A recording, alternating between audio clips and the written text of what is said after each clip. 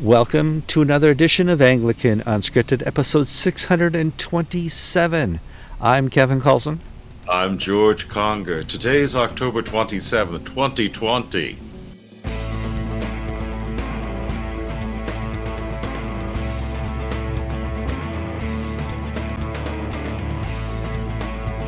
All right, people.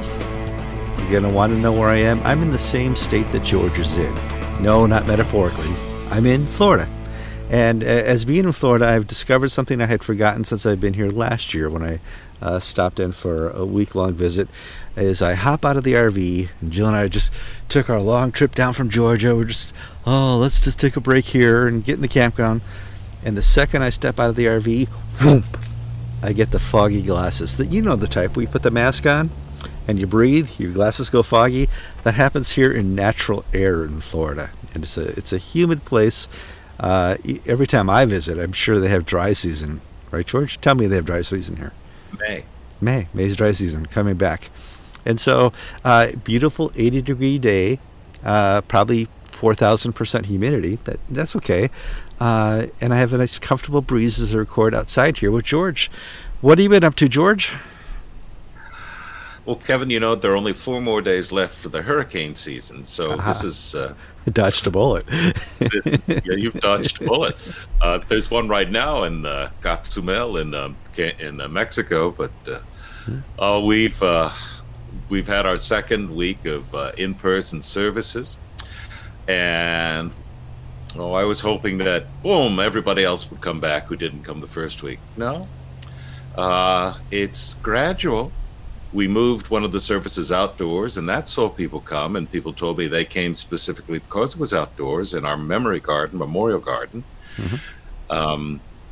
But this is going to be a long haul to return the church to a state of normalcy. And we've been in touch with people. It's not like we don't know where they are. I know where they are, and they're at home. Watching the feed. They're not going elsewhere, and they're not going. They're just not ready to return to in-person worship in our community in the numbers that I was hoping for. Sure. And people think it's, hey, we're drawing back into church. It's getting more and more comfortable. I'm watching my church service live on Facebook at 10 a.m. and the music team is gone because one of them had been exposed or maybe had been exposed to somebody else who had COVID the day before, 2 days earlier, and they said we're not going to have music. We're going to sing a cappella, which worked fine. We are not secure enough to return to full-time worship at the way we want to. I think that's the effect COVID is still having on us. Before we get too far, guys, I need you to like the episode. I want you to share the episode. George, we got the best commenters out there. Very kind. You got okay. Last week, some of you were kind of critical of Gavin. Cut that out. That's not what we do on Anglican Unscripted. And it's interesting to see the vastness of our audience. We have obviously the Methodists, the Lutherans, the Mormons, the Anglicans, the Roman Catholics. Everybody watches us, George, and the Orthodox. Did I forget the Orthodox? As well as 8:15 and Lambeth Palace. Yes. Hey, Kevin's on camera again. Justin, you need to see that. Yeah, it's a problem. But I did have some wonderful news for me personally this week. In the Episcopal Church, your salary as a rector is based on your attendance plus longevity. So the older I get, the more I get paid, even if I get worse and worse. Mm-hmm. But we have these grids. It's like the Army, in attendance and salary grade and all this and that. And basically, it's a combination of your attendance as based on your average Sunday attendance and your time in office. So for me, it's 25, however many years it's been. Sure, it's been a long time, but then I go across to see how many people I have. Well, the National Church just issued the guidelines how to record average Sunday attendance for 2020. Now, this is an Episcopal inside baseball, but I think it'll be followed by most other denominations.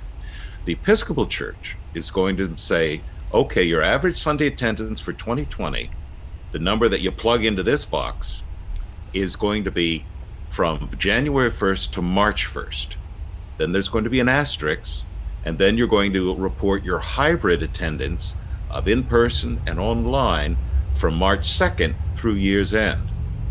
Now, for me, my season... Yeah, you got snowbirds. I got snowbirds. And so I'm going to look like the most fantastic, charismatic, dynamic, successful priest, because historically, we've got, we can sometimes get over 300 in February, March, April, and then in August, we got 125, 100, because of vacations and snowbirds. Mm-hmm. And so I'm going to be able to turn in figures this year. So my salary, if you see me driving a new Mercedes next year, because I hit the jackpot. And so now I'm being silly, of course, but you have to figure out some system.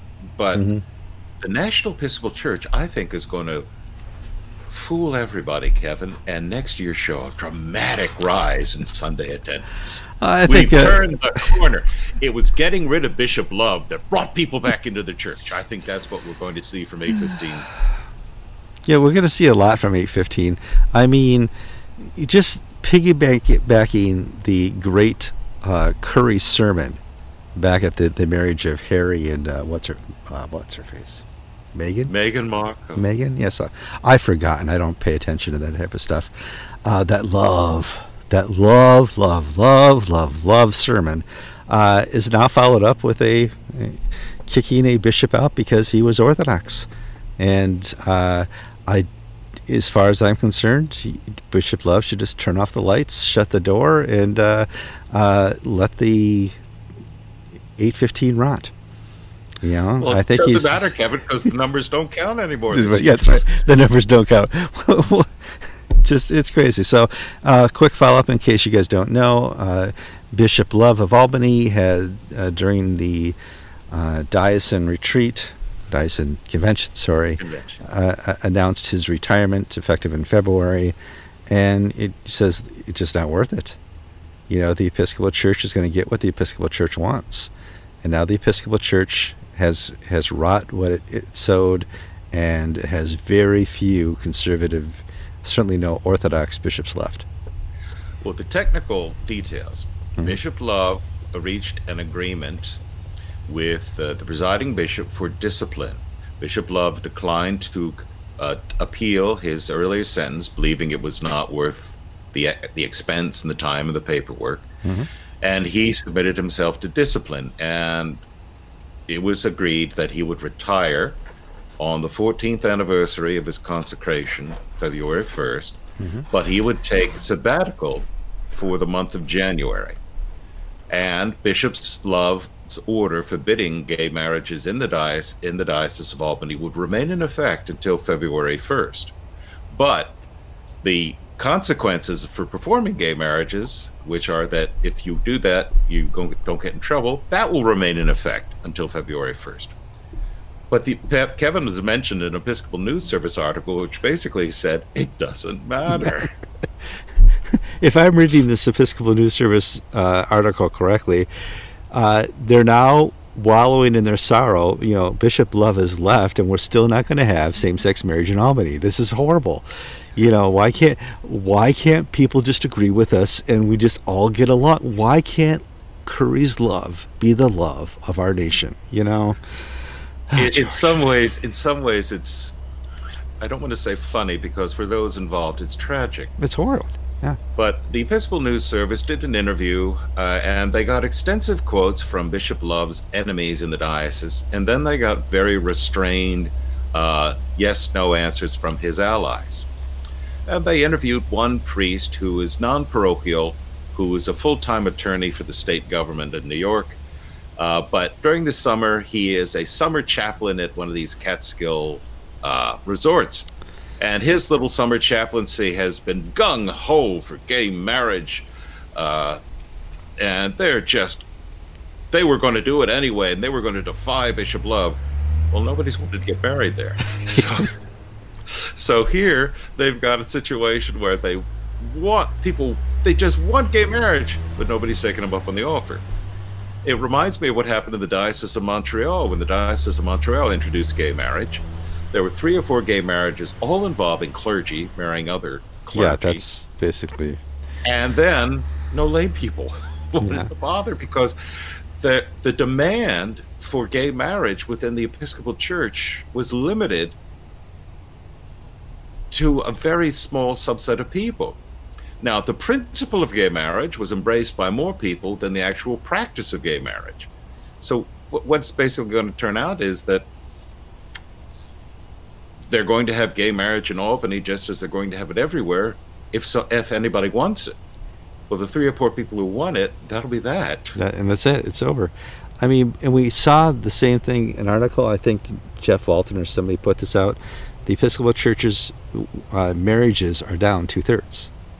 Yeah, 2/3. And that, seriously, and if you compare it back to the 50s and 60s, it's just disappeared.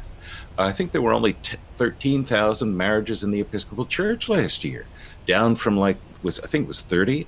I may be overstating it, but Yeah, it's a, but there's a societal. Well, people are getting. Kevin, how old were you when you married Jill? 22, 23, 21? Let's do this here. I got married in 1989. I was 23. I had bought my first house when I was 25. I had my first child at 28. We did things a lot younger then. Yeah, I got married when I was 21, and we each have children. My children are just turning 25. They're not married. I'm still paying their car insurance and other bills. Kevin has 3 children, one of whom is married. Yeah, I got the liberal one married off. Yeah, I remember the conversation. She came from college the sophomore year. I don't believe in marriage. Oh no, this one's never gonna. Yeah, she's married. Well, she sold the tax benefits. That's right. Yeah. Yes. But people are getting married later societally. I mean, my children aren't living with anybody or anything like that. It's not that they've rejected marriage, but you and I were probably that last generation who, when we left home, we left home. Yeah, we were the boomers. Yeah, the end of the boomers. I think the last time my parents paid for anything was dinner at my college graduation. Okay. I was on, I don't mean to be churlish or anything, but it was understood, and I understood it just as well as they did, that I was on my own and I was setting off in life. If I had a crisis, I could always call my dad or mom for help, but I was on my own. That I saw some statistic that some unconscionable number of young people under the age of 30 are still living with their parents. It's 35, and it is unconscionable. It's a whole different age. Like you said, I remember leaving for college, and I had never moved back. I funded college on my own. Mom and Dad didn't have the money at the time to pay for college, and of course, I dropped out of college. That's a different story. We were different mindsets. You tie that into the absence of people of that marrying age in the Episcopal Church, and you have this fiasco of no marriages. Yeah. Now, society doesn't respect marriage like it used to. I mean, I've got a marriage planned of 2 19-year-olds. That's right. He's a corporal in the Army on active duty at the DMZ in Korea, and when they get home he gets home in June, they're going to get married. But most of the other marriages I do are second marriages or people in their 70s or 80s, because that's the culture and the community where I live. But young people aren't marrying, and I don't think same-sex couples have the same. The Episcopal Church has bought into a fantasy that people are just waiting for them to do the right thing. I remember Steve Charlton, who was at the time the Assistant Bishop of California, during the Gene Robinson debate, said, once we consecrate Gene Robinson as bishop, our numbers are going to go through the roof, because people want to be part of a church that is modern and alive and doing what people think we should be doing. Well, after 2003, that's when the bottom fell out. Well, after America, endorsed at the Supreme Court level same-sex unions, and same-sex marriages, it was, we have redefined marriage that doesn't mean anything anymore. If anybody can get married, what's the point? And that's what we've seen. We have not seen a race from same-sex couples to get married. Yes, what's the statistic? 3% of the population suffers from same-sex attraction. Of the 3%, 2% of the 3%, 2% have gone off and gotten married. That's an amazingly low statistic. It's Kevin, you had I'm stealing all your best lines, Kevin. So that's what the pre-show's for, okay? This 2020 is a very strange year. Surreal. We've been following the comments about the Bishop Love affair, and within the Anglican, there are two Anglican responses. There's the sort of the Anglican officialdom, Diocese of Down and Dromore, which has been Albany's partner diocese, and the bishops there have been very close to Bishop Love, put out a statement of prayer and regret. Are they going to do anything? No. Prayer and regret. GAVCON Secretariat, which I don't know who that is. There's no name attached to it. It's not Ben Quashie. It wasn't the primates. Yeah. Has basically put out a tut-tut prayer and regret. Yeah. Compare this to the Akinola days where, we're going to be coming and with torches and our veins bulging in our necks and you better beware. We don't see that. But then in the commentaries, people are noting, and especially in the Catholic traditional commentariat, that this week has shown that the Bishop of Albany is more Catholic than Pope Francis. Because the week that Pope Francis tosses overboard Catholic doctrine on family and the body and human sexuality and just goes against everything his predecessors, especially Pope Benedict and Pope John Paul II have said, we've got an Anglican bishop who is basically taking the bullet and standing up for traditional Orthodox Catholic teaching. Well, I mean, Pope Francis is exactly what we're talking about, that redefinition.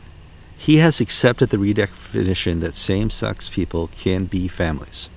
That if you are a same-sex couple and you get married, or have a civil union, you are that family. And that's what all these liberals have been fighting for. But you got it. Let's see what happens to your church now. You got what you wanted. And the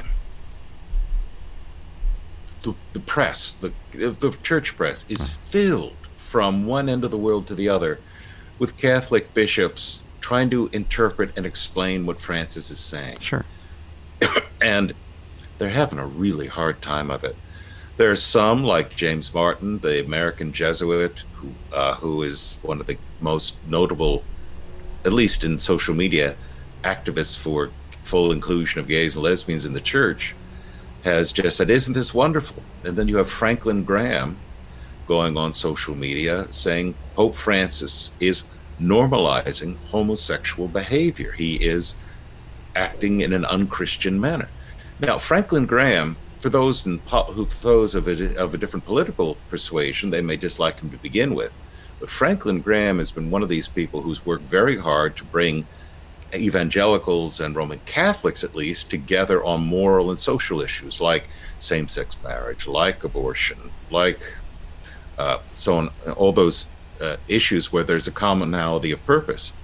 And Franklin Graham is torn into the Pope. And you have Cardinal Burke, we posted his statement basically saying, well, this may be Francis's opinion, but hey, it doesn't matter. And then we see people attack Cardinal Burke within the Catholic world for being basically, their response to Cardinal Burke is personal invective against him. They say all sorts of bad names about him, and that he's just frustrated and closeted and all this and that. Man, it really is bad for a church whose, if you will, main marketing theme is that we're a Catholic church, universal church.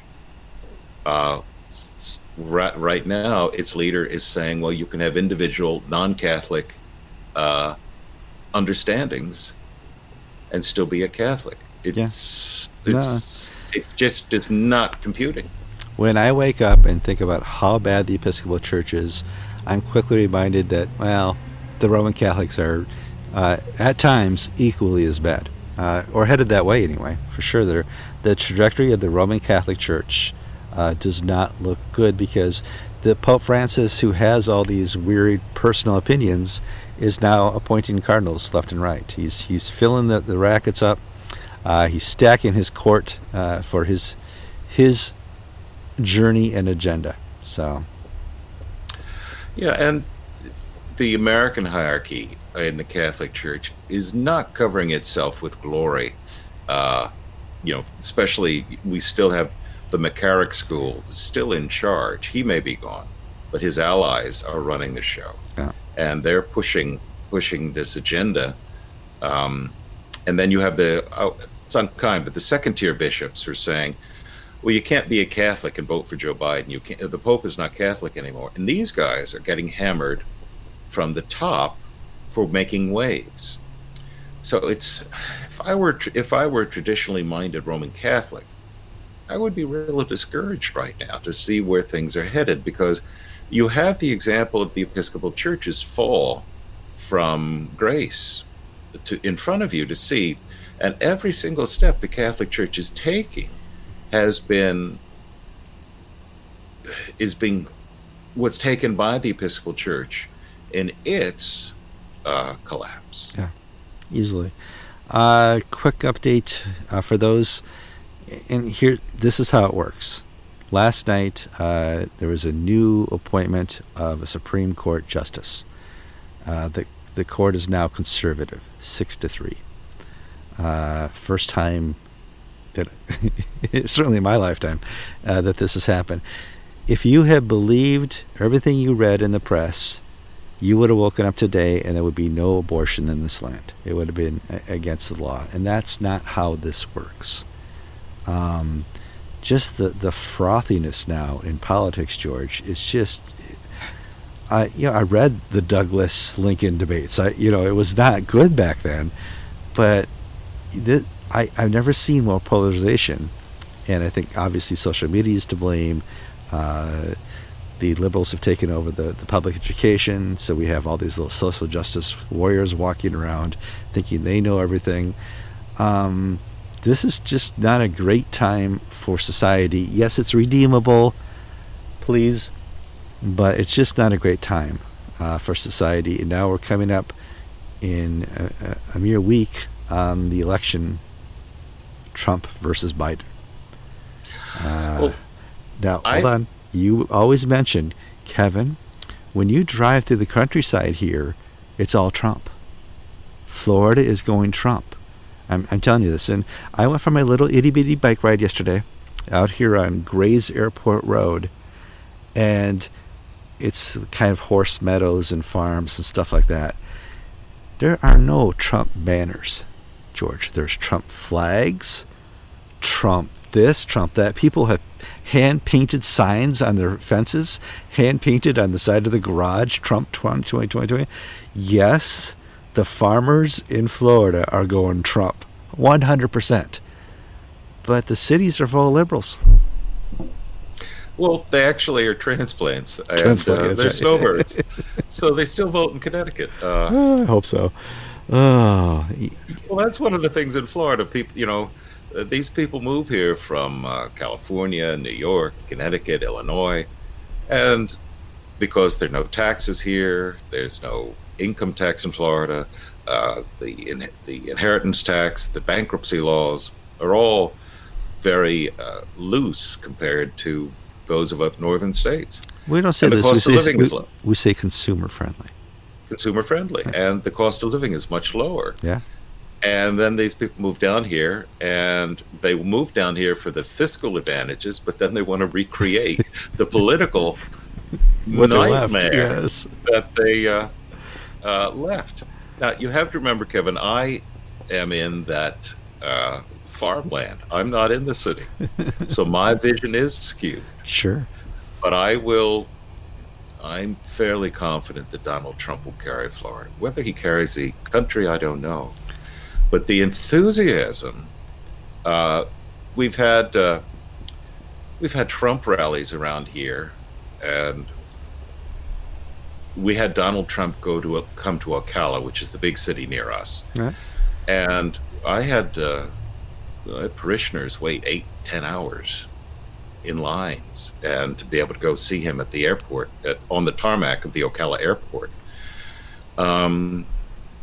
I don't see that level of enthusiasm among the Biden supporters here. They're more like, well, we were Democrats in New York, and so we're still Democrats out of loyalty, but we're for the Democrats. We're not really for Joe Biden. So this is armchair politicking. I have no knowledge. We don't, but we kind of mentioned it when it was Hillary Trump.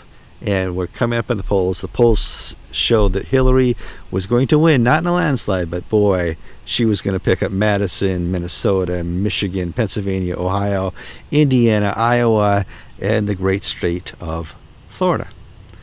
And in the end, she missed some key states, not because there was more enthusiasm for Trump, but because the pollsters did not understand what's called the silent Trump vote. The numbers that get me the most are, and it's from the Rasmussen polling agency, and they did a good job last time around, better than anybody else, I think. Mm-hmm. And the numbers that get me is that Donald Trump has a 46% approval rating among African Americans. Mm. And if you just do African American males, he has a 60%, some 60% number. 63, yeah. Approval among African Americans. 60+% approval among African American males of the Republican. Doesn't mean they're going to vote for him. They haven't voted yet. But the usual rate is 10%, 12%. And Donald Trump did the best of any Republican since I think Abraham Lincoln among the African American vote. And now he has got vote back then, but it's okay. But now he's got majority approval. Yeah. Again, that's approval. It's not voting. Yeah. He also has a majority approval among Hispanic males. So these are the twin pillars of the Democratic vote in many parts of the country, because we don't have an urban educated elite here. Yes, in Gainesville and Miami and some of the big cities. Miami, Jacksonville, yeah. So, but it's not. We're not Connecticut, where it's suburbia, the Gold Coast along the Connecticut Turnpike. Well, Connecticut is always solidly Democrat. They often put in a Republican governor who goes to jail. Who goes to jail? When you're a Republican governor in Connecticut, that's your next step before federal prison. And so it just and they must do it to embarrass us. They find the person who should not be the Republican governor. And oh dear, my wife is drinking my coffee. You guys. You haven't seen me drinking out of the mug because I left it inside the RV. Thank you, Jill. Well, happy birthday, Jill. If I may say that we do have Democrats in my congregation because we're all transplants. Sure. We have a number of older people who have been Democrats all their lives, and they proudly voted for John F. Kennedy and Adlai Stevenson the first time, and so on and so forth. And they'll vote for Joe Biden. Mm-hmm. But what I find fascinating is I don't talk politics in the church, national party politics. Sure. I talk hell and sin and damnation and get right with God. Spiritual I don't talk politics. About, yes. I don't tout Americans the Affordable Care Act. I don't talk about that stuff. There's plenty to keep me busy. People have I've heard it described as a news silo. They only know what their TV show tells them. Sure. So we have people who've never heard that there's a Hunter Biden problem. No. Never heard of it. And these are educated adults. Sure. But because they only watch CNN or MSNBC, they have this worldview. Now then we have people who watch the Hannity show, which I don't want to is pretty over the top at times. Over the top, yeah. And they have this worldview that, I don't, whoa, where's this coming from? But so we as a nation have been failed by the media, who have not presented all sides of the story. Now, again, Hannity is an opinion show. It's his right to offer an opinion, just as Rachel Maddow was opinion. Hold on. Sean Hannity is also an entertainer.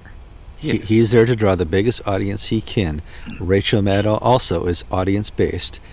She knows if she draws in I'm going to just...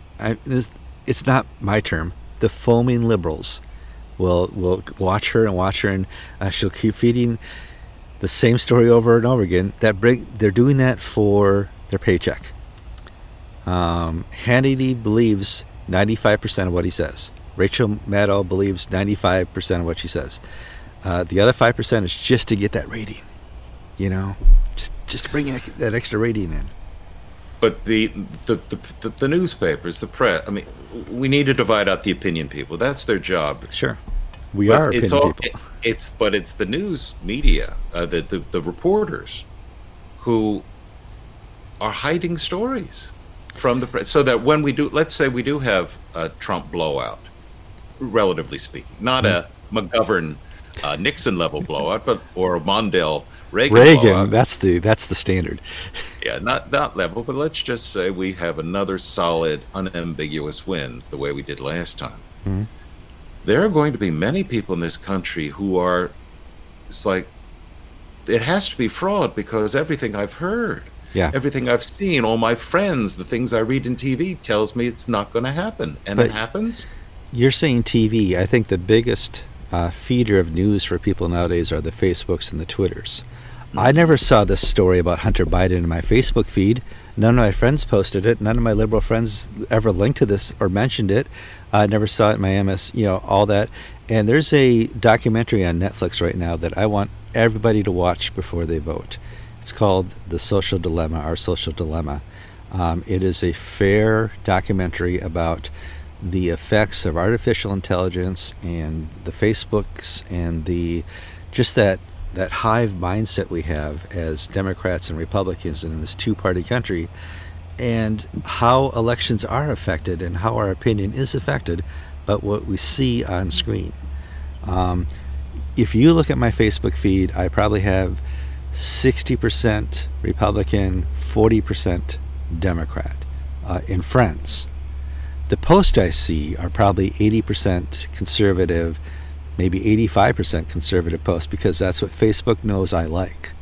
Even though I have many, many Democrat friends who post all the time, it just doesn't feed that to me right away, because it knows Kevin is a Reagan Republican and doesn't want to see Aunt Louisa's thoughts on pollution.